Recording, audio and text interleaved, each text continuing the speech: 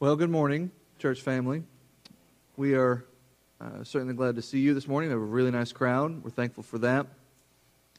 I hate when preachers start their sermon with the story behind the sermon, and they spend 10 minutes of your time telling you why they thought of what they thought of. It just seems like a waste of time. And nevertheless, here I go.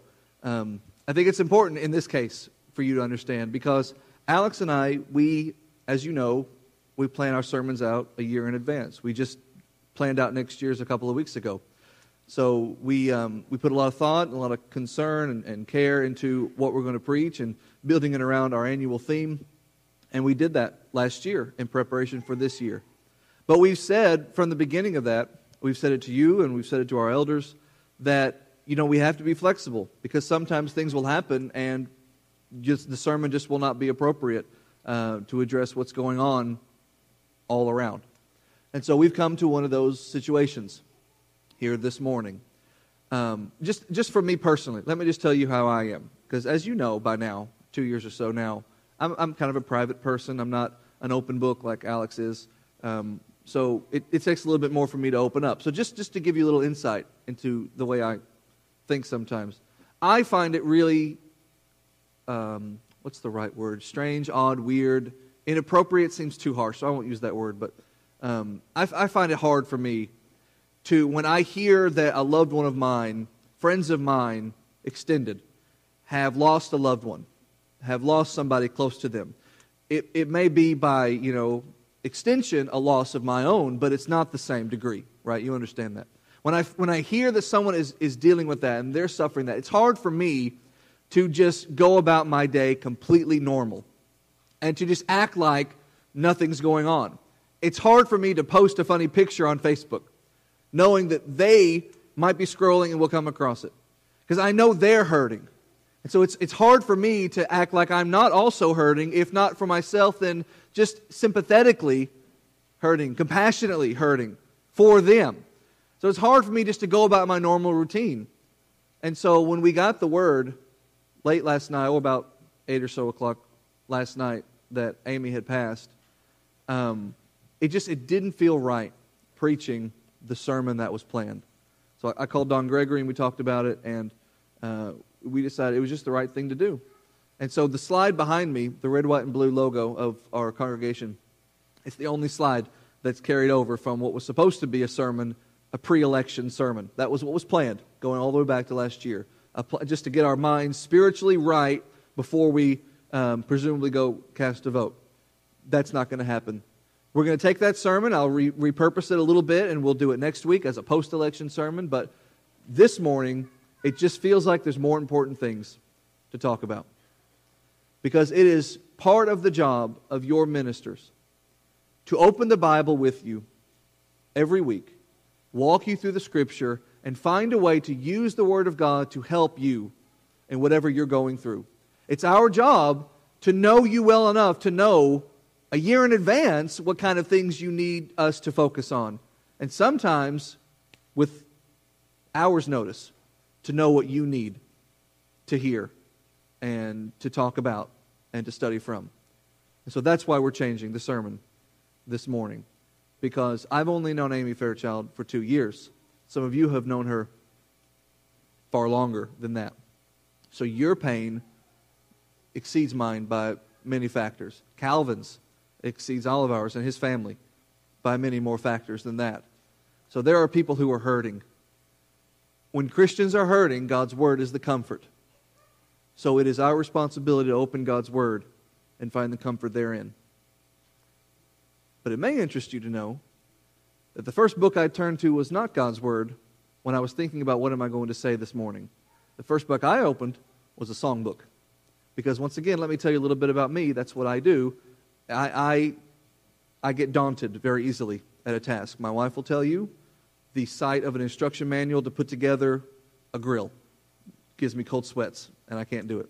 Something that seems so humongous, I get overwhelmed by. I need to compartmentalize, break things up, piece by piece.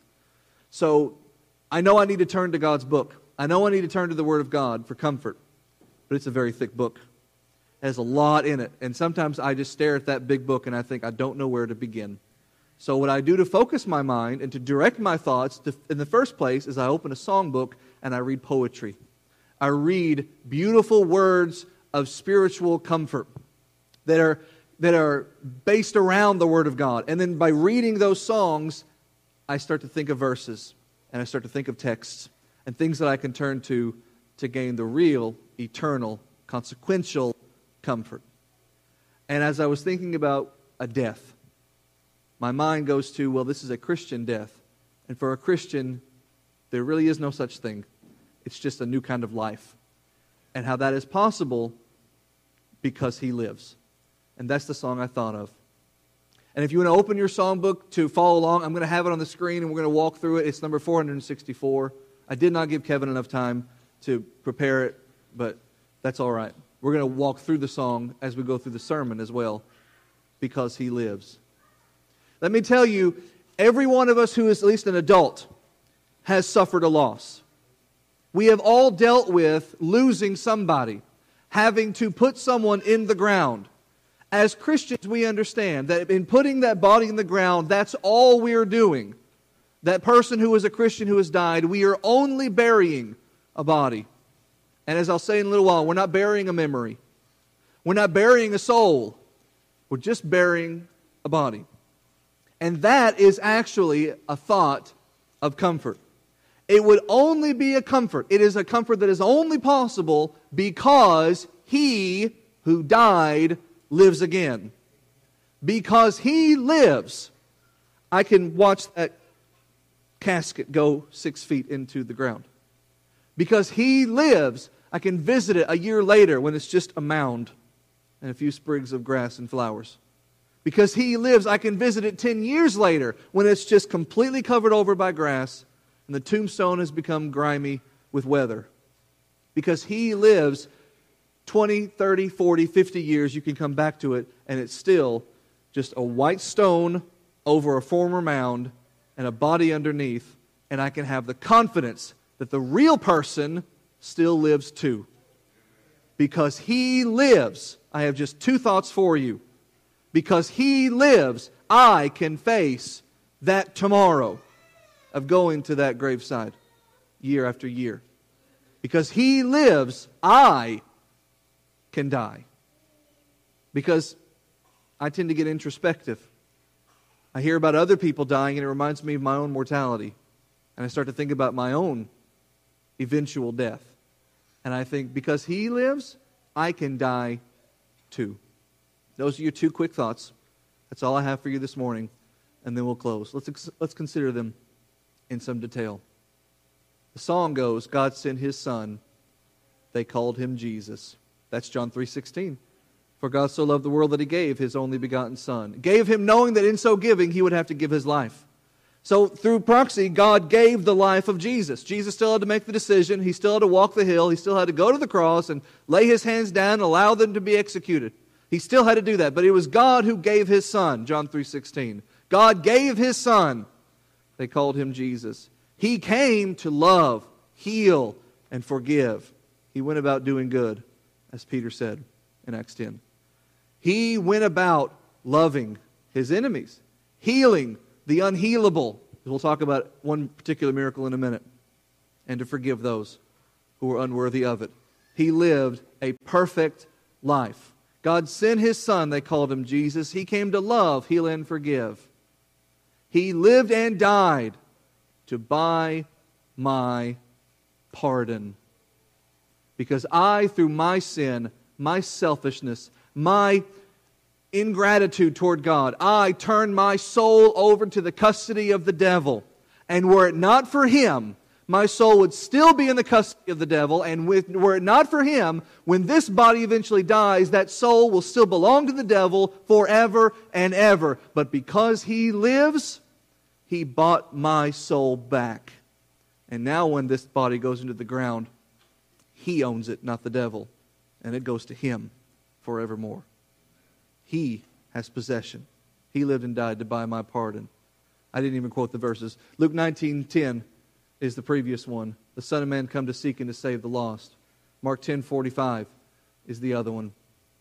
how the Son of Man came not to be ministered to, but to minister and to give his life the King James says ransom. The word means a payback. I'll pay this to get this back, a soul for many. He lived and died to buy my pardon. An empty grave is there to prove it, to prove that my Savior lives. We spent a whole class last quarter talking about just that, building up to seeing the empty tomb. And my favorite of the gospel accounts that include the empty tomb account, with the ladies going to the tomb and not finding the body, is Mark 16. And then verse 6, the moment comes when these women enter the tomb and they see the slab where the body should be, but there is no body there. And their bewildered expressions are seen with bemusement by the angels, who say to them, What is the problem? Why are you upset? He is not here. Clearly, he is risen. Behold where he's supposed to be. In Luke's account, they say, why do you seek the living among the dead? Why are you looking for a living person in a place where only the dead should be?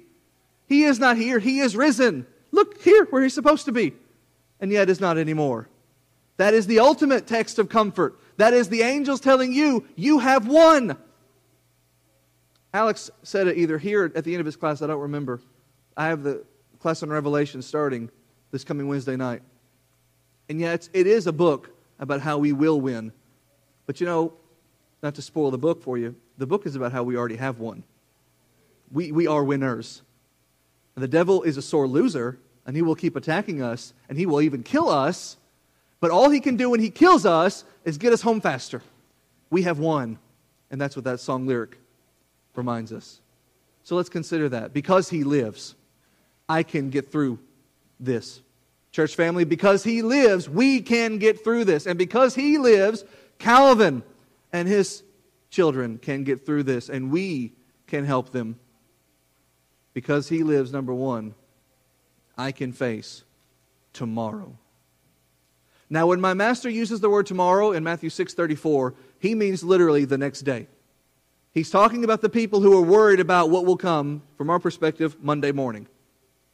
And he's specifically speaking about worrying about the next day until you get to the next day, and then what do? You worry about the next day after that. And you're always one day ahead, full of worry. And he has to shoot that down. He has to say that should not be how you live your life. He says you should take no thought for tomorrow.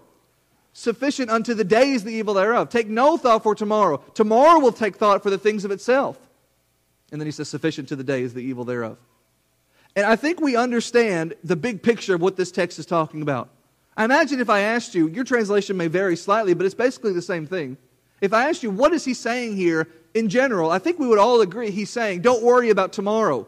Are we all in agreement that's what he means? Don't worry about tomorrow. That's absolutely true. The problem is when we try to break down this text piece by piece, that we realize if I just take this verse out of context, boy, Jesus sounds really cynical. If I take this verse out of context, he sounds very glass half empty. Because it sounds like the application I'm supposed to make. It sounds like what I'm supposed to get from this is, don't worry about tomorrow because today has enough problems. Well, that doesn't sound like what my master would say. It sounds like he's saying, if you worry about tomorrow, all the problems of today will drown you. And you've got to focus on all the problems today and think about all the problems today. Does that sound right to you? That doesn't sound like my master. He is not a pessimist. He's not a cynic. He's not a glass half empty kind of person. So what is he really trying to get me to understand? For that, you have to put the verse back in its context and go to Matthew 6:33, the verse just before it, where he says, you seek first and foremost, primarily, above all else, seek first the kingdom of God and his righteousness. And all these things will be added unto you. What things? The things he just got through talking about previous to that verse, where he says, take no thought, there's the phrase again, for what you will eat, where you will sleep, how you will be comforted. Take no thought for the provisions of life. He's thinking about godless people. He's thinking about people who have no faith. He's thinking about people who have no hope. He's thinking about people who have no God. And because of that, they worry, where am I going to get my next meal? How am I going to be comforted? How am I going to be sheltered? How am I going to be taken care of? I've just lost a loved one. How am I going to get through tomorrow? And he says, here's how you get through it. You seek first God and his kingdom, his righteousness. And all that you need will be taken care of. You will be taken care of. There are a lot of people in this room and watching online who are hurting right now. And the common thought that people think when they lose a loved one, it's a different experience for everybody, but the one uniting thought is they have to come to the realization that I have to live without this person for the rest of my natural life. That is the tomorrow that our beloved Calvin woke up to this morning. This was his tomorrow. How is he getting through this tomorrow today? With God, His kingdom, and His righteousness. He's going to get through it with God, who is ever reliable. He's going to get through it with God's righteousness. God will take care of him. But there's that other one. Seek ye first the kingdom of God. The kingdom of God. He's going to get through it with the kingdom. Who is the kingdom? We are the kingdom. And if Calvin is going to get through this, and if we're going to get through this, it's because we're going to get through this together. He is going to need a family. His big church family. And with our help, all of us will face tomorrow. We can't do that at all, though, if not for the King. Seek first His kingdom and righteousness. Because the King lives, we can face tomorrow. I don't know about tomorrow. I just live from day to day, the song says. I don't borrow from its sunshine, for its clouds may turn to gray. I don't worry over the future, for I know what Jesus said, and I know He'll walk beside me, for He knows what is ahead. Many things about tomorrow I don't seem to understand. But I know who holds tomorrow, and I know He holds my hand. As the song we're considering says, how sweet to hold a newborn baby, a new life, the beginning of life, and feel the pride and joy He brings. But greater still, the calm assurance this child can face uncertain days until the end, because He lives. Because He lives, I can face tomorrow. Second point, because He lives, I can die. Now I need to explain what I mean by that, because it doesn't make much sense if you don't understand my thought process. Presuming that the Lord does not return in our lifetimes, everyone in this room will die. Okay? We will die. Again, if Jesus doesn't come back before the last one of us is gone, every one of us will die. But I didn't write, because He lives, I will die. No, there's no comfort there. That's just a fact. I said, because He lives, I can die. Now, what does that mean? You have to put yourself in the mind of a child. Or put yourself in the shoes of a parent of a small child. A small child is only just learning what things he can count on, or she can count on. They will always happen. Things that we take for granted. For example, something as obvious and simple to us as the sunrise. A child may come into your room in the middle of the night, refusing to go to sleep. Why? Because it's dark and it's scary at night. Well, just lay down and go to sleep and the sun will come up tomorrow. Well, how do you know? The child says innocently. And we laugh at that. Well, of course the sun will come up tomorrow. I'm 36 years old. It's never not happened once. But this child is 6 years old. A much smaller window of time. For all he knows, the sun only comes up for 10 years and he hasn't hit that mark yet. He doesn't know yet. She doesn't know yet. They have no frame of reference big enough yet to have certainty that the sun will come up tomorrow.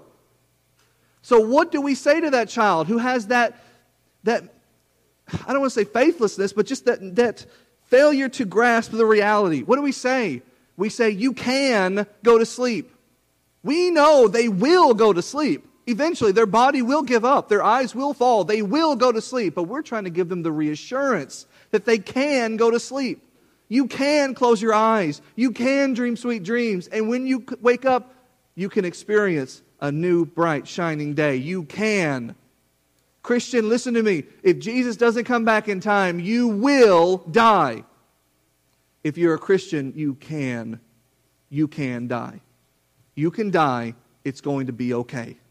You can close your eyes and you can dream sweet dreams. I can die. Now listen, let's understand this in a different way. I used to be dead. And that's probably what makes it so I can have so much confidence in my own future death, because I've already done it once. There's no greater way to get over something than to experience it. Well, I've already died. You see, I sinned, and because I sinned, I put myself to death, spiritually speaking. And it was Jesus who brought me back from the dead. Ephesians 2, verse 1. You has He quickened, the King James says, brought back to life from your trespasses and sins. You sinned against God and you put yourself to spiritual death, and He brought you back to life again. So you've already been dead once. In Romans 6 verse 2, or 6 verse 1, what shall we say? Shall we continue in sin that grace may abound? And then Paul says, God forbid. How shall we that are dead to sin live any longer therein? You used to live in sin, and now you are dead to sin. You used to be dead in your sins. You were dead because you were a sinner, and you were shackled to sin, and Satan had the other end of the chain, and he wasn't going to let you go. He wasn't going to give you the key. In fact, there was no key. You could not unlock that chain. You were locked in. But it's only thanks to Jesus Christ that those shackles are broken and you can be freed. But you were once dead. I was dead spiritually. I'm saying, because I have been dead spiritually, and because through Him I am now alive spiritually, this physical body, now I can die physically and be okay with that. Doesn't mean it doesn't hurt to lose somebody. It means I have the perspective to see beyond the immediate pain to the great glory that awaits on the other side. Because He lives, I can live. And I can think of no better verse to really power home that point than the end of Matthew 16:18, where Jesus says, I will build my church, and the gates of death itself will not stop it. I am going to build a place where the people who have been freed from Satan's shackles can reside together, a family under one roof forever. And they're going to kill me, and in so killing me, I will build that church. And their killing me won't stop me from building that church. The gates of death itself, of the grave, literally the word means, will not prevail against it. Why? Because He prevailed against the grave. And because He lives, I can die. Because He died and rose, I can die. Because I know what comes next is a resurrection. It is not possible for death to hold Him down, Peter says, Acts 2:44. The same is true of me. It is not possible for death to hold me down anymore, because I'm in Him and He lives. I can die. With that said, how? I can die with gain. Alex preached this last week, Philippians 1:21. For me to live is Christ, to die is gain. If I live on this earth, I'm going to live the way Jesus wants me to live. I'm going to do the things Jesus wants me to do. I'm going to work the way Jesus wants me to work. I'm going to serve the way He wants me to serve. For me to live is Christ. But if they take my life, they don't win. I win faster. For me to die is gain. I gain reward. I gain victory. Final, eternal. Put my cross down, pick up my crown, victory. I gain when I die. I can die with blessing. Revelation 14:13. The Holy Spirit tells John the writer, write this. You write this down, John. Write this to those Christians in those 7 churches, many of whom are faithless, are losing heart, are losing hope. While their brethren are suffering and bleeding and dying, and they're thinking about giving up, you write to them and you remind them that blessed are the dead that die in the Lord. You remind those faithless ones that if they stick it out and they lose their heads, they win their crown. Blessed are the dead that die in the Lord from henceforth, and their works do follow them. They'll rest from their labors. Here they are, they're living the life, and they're doing it faithfully, and they're giving it their all, and they're going to be killed for it, and they're going to go in the ground, and what's going to be left of them? A body in the dirt? No. No, a lot more to that person exists than a body in the dirt. We are not going to bury, in a few days, Amy Fairchild's soul. We are not going to bury Amy Fairchild's memory. We are not going to bury her warrior spirit, her fighting heart, her compassionate soul. We are not going to bury her boundless optimism. We will carry those things. Her works will follow her, but we will hold on to them too. And we will remember them. And we will tell our children about them. And we will be comforted and encouraged and motivated through someone's work like that. And when she has now left, and when she meets her Maker, as she's already done, her works have followed her there. Her body she's left behind. But what is a body? It's nothing. It's flesh, blood, and bone. It's a shell. The real Amy Fairchild has met her Maker, and her works have followed her. She's been told, well done. This is not a eulogy. We'll get to that in a couple of days, I'm sure. This is just for us to be reminded that when we die in the condition as she was in the condition she was in spiritually, we die with a blessing too. And I can die, I want to read this one to you, with comforting assurance. Look at 1 Thessalonians chapter 4. I think on the screen behind me it's verse 14, but I want to start in verse 13, because that was the text that was read to us a second ago. 1 Thessalonians 4, starting in verse 13. Context, Paul is writing to the church at Thessalonica, a people who had the misunderstanding that Jesus was about to come back. They thought the Lord was about to return. And so they thought, oh no, many things they had misunderstanding about that. We got to quit our jobs, sit on our roofs, and stare at the sky. But they also had this idea that, oh, my grandmother just passed away. Oh, I just lost my son. I just lost my wife. I've just buried them. And now Jesus is going to come back very soon. I just know He's going to come back next week. I know He's going to come back next year. And I just lost my spouse. So they're not going to get to see it. Because I buried them, and so that means that's it for them. That was their misunderstanding. And so he has to write to them to say, no, they will see it. How so, Paul? 1 Thessalonians 4:13. I don't want you to be unlearned, brethren, concerning them which are asleep. Circle that word. That you sorrow not, like the others who have hope, no hope would sorrow. For if we believe that Jesus died and rose again, even so them which sleep in Jesus will God bring with Him. For this we say to you by the word of the Lord, that we which are alive and remain unto the coming of the Lord shall not, the King James says, prevent, go before, proceed before them which are asleep. For the Lord Himself shall descend from heaven with a shout, with the voice of the archangel, with the trumpet of God, and the dead in Christ shall rise first. Then which we are alive and remain shall be caught up together with them in the clouds to meet the Lord in the air, and so shall we ever be with the Lord. And so because of that, he says, comfort one another with these words. This text is not a resurrection, this text is not a second coming text. It's about the second coming. Paul is using the second coming, but this is not your text to go to when you want to know there's a second coming. You can use it for that, but that's not the point. The point of this text is to gain comfort over your dead loved ones. Your dead loved ones are not going to miss the second coming. Your dead loved ones are going to rise to see the second coming. And they're going to rise first, because we're all going to go up to see Him in the air. And they have to rise first because they're 6 feet below us. So they got to catch up to us. They get a head start. And then we all go together to meet the Lord in the air. The comfort is not just in knowing He's coming back. The comfort is in knowing we're all going to be together when He comes back. A family reunited. We're going to put a body in the ground. That soul belongs to God. And He who owns that soul will put it back in its body, and all of ours too. And up from the grave we will rise to meet Him in the air. Because He lives, we can die with this comforting assurance that we will see each other again. That death is not the end. Or to put it poetically, then one day I'll cross the river. I'll fight life's final war with pain. And then as death gives way to victory, I'll see the lights of glory, and I'll know He reigns. Because He lives, I can face tomorrow. Because He lives, all fear is gone. Because I know He holds the future, and life is worth the living. Just because He lives.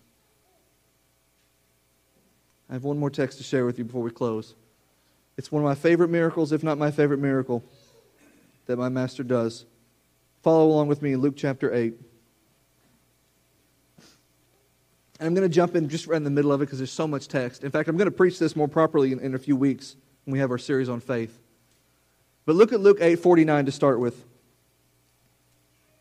Through almost the end of the chapter. Luke 8, starting in verse 48. And He said to her, daughter, be of good comfort. I'm sorry, 8:49. Luke 8:49. While he yet spoke, there came one from the ruler of the synagogue's house, saying to him, Master, the daughter is dead. The daughter's dead. Trouble not the master. When Jesus heard it, he answered him, saying, Fear not, believe only, and she shall be made whole. Now, I don't know what your translation says, but I'll bet you not a single one of your Bibles says she will be raised from the dead. Because if it does, that's a bad translation, because that's not the words the master said. What the master said was, you're all crying, you're all upset that this person has died. Don't worry, it's going to be okay. She will be healed, is what he said. She will be taken care of from her illness. That's the mindset of Jesus. This is a dead person. And he says, it's okay, she'll recover. She's dead, she'll get over it, is what he says. So keep going. Verse 51.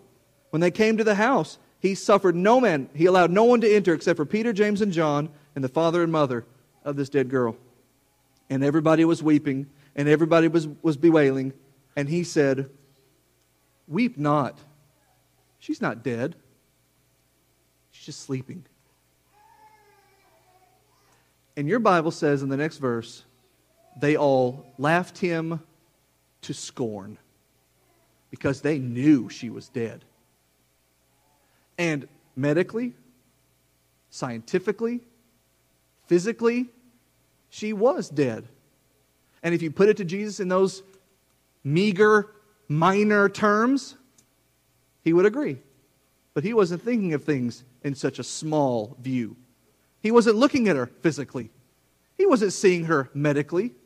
He wasn't considering her scientifically. This is the maker and master of the universe. He sees a dead girl and he says, oh, she's just sleeping. And when they scorn him and they mock him and they faithlessly disbelieve him, he kicks them all out of the room. And he grabs her cold hand and he says, girl, get up. And up from the bed she arose. But notice the way Luke writes it.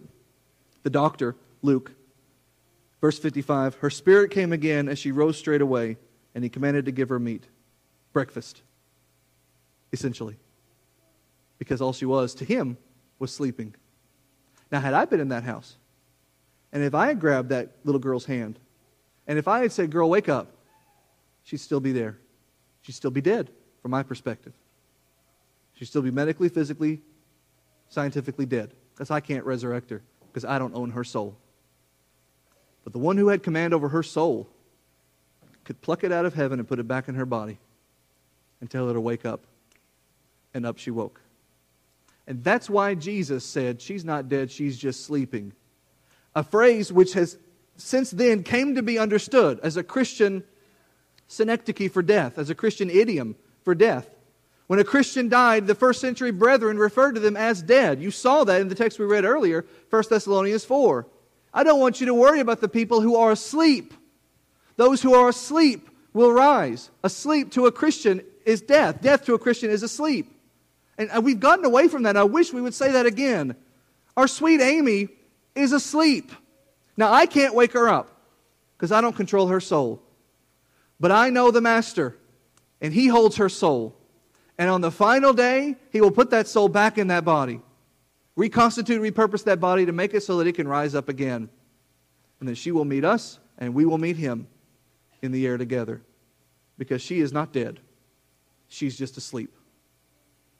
And He can wake her up as easy as I can wake up my children when they are just asleep. That's the power of the resurrected Master. Because He lives, I can face tomorrow. Because He lives, I'm okay to die. I can die. Now, I want you to take this. And the cliche is apply it to your lives. Well, here's how you apply it. I'm going to tell you how to do that. You take this and you gain comfort from it yourself. And then you take it in word and in deed and in attitude. And you show it to Calvin and to their family. And you give them the encouragement. Because we know Calvin. We know how strong and faithful he is. We also know how strong and how faithful Amy was. And now there's a hole in that house. We are his family. We're going to do our best to fill that hole of faithfulness and strength and optimism and reliance on God. Our brother's hurting. Let's show him what a Christian does with that. He lives so we can face it together. if you're not a Christian this morning, if you're here and you're listening to this, and you're not a child of God, the devil owns your soul. And one day death will come for you. And if it does, and you have not made that right, if you have not taken advantage of the redemption of Jesus Christ, you've not allowed Him to buy back your soul, then your soul will belong to the devil forever and ever and ever. Amen. But if you turn to Jesus Christ, and you give Him your soul, and you put your sins to death in repentance, and you bury them in the watery grave, and you rise to walk a new life, He now owns your soul. And when you die, you just go to sleep. And He will give you life again one day. If we can help you obey the gospel, if we can help you turn back to faithfulness, anything we can do, let us know right now as we stand and sing. And while I've got you on the phone, if you want to subscribe, you can do so by going to anchor.fm/Matthew-Martin414. I've got free audio files here and there that I'll release every now and then, but for the most part, I put everything behind a massive, giant paywall where you have to pay upwards of, I think it's 99 cents a month. So if you can manage that $1 a month, that's, it's not easy, but if you want to whip out $1, then you get hundreds of audio files of all of my sermons and classes and devotionals. So it's Anchor, anchor.fm/Matthew, Matthew-Martin414, and hit subscribe for $1, and you get all my hundreds and hundreds of audio files. All right. Thank you.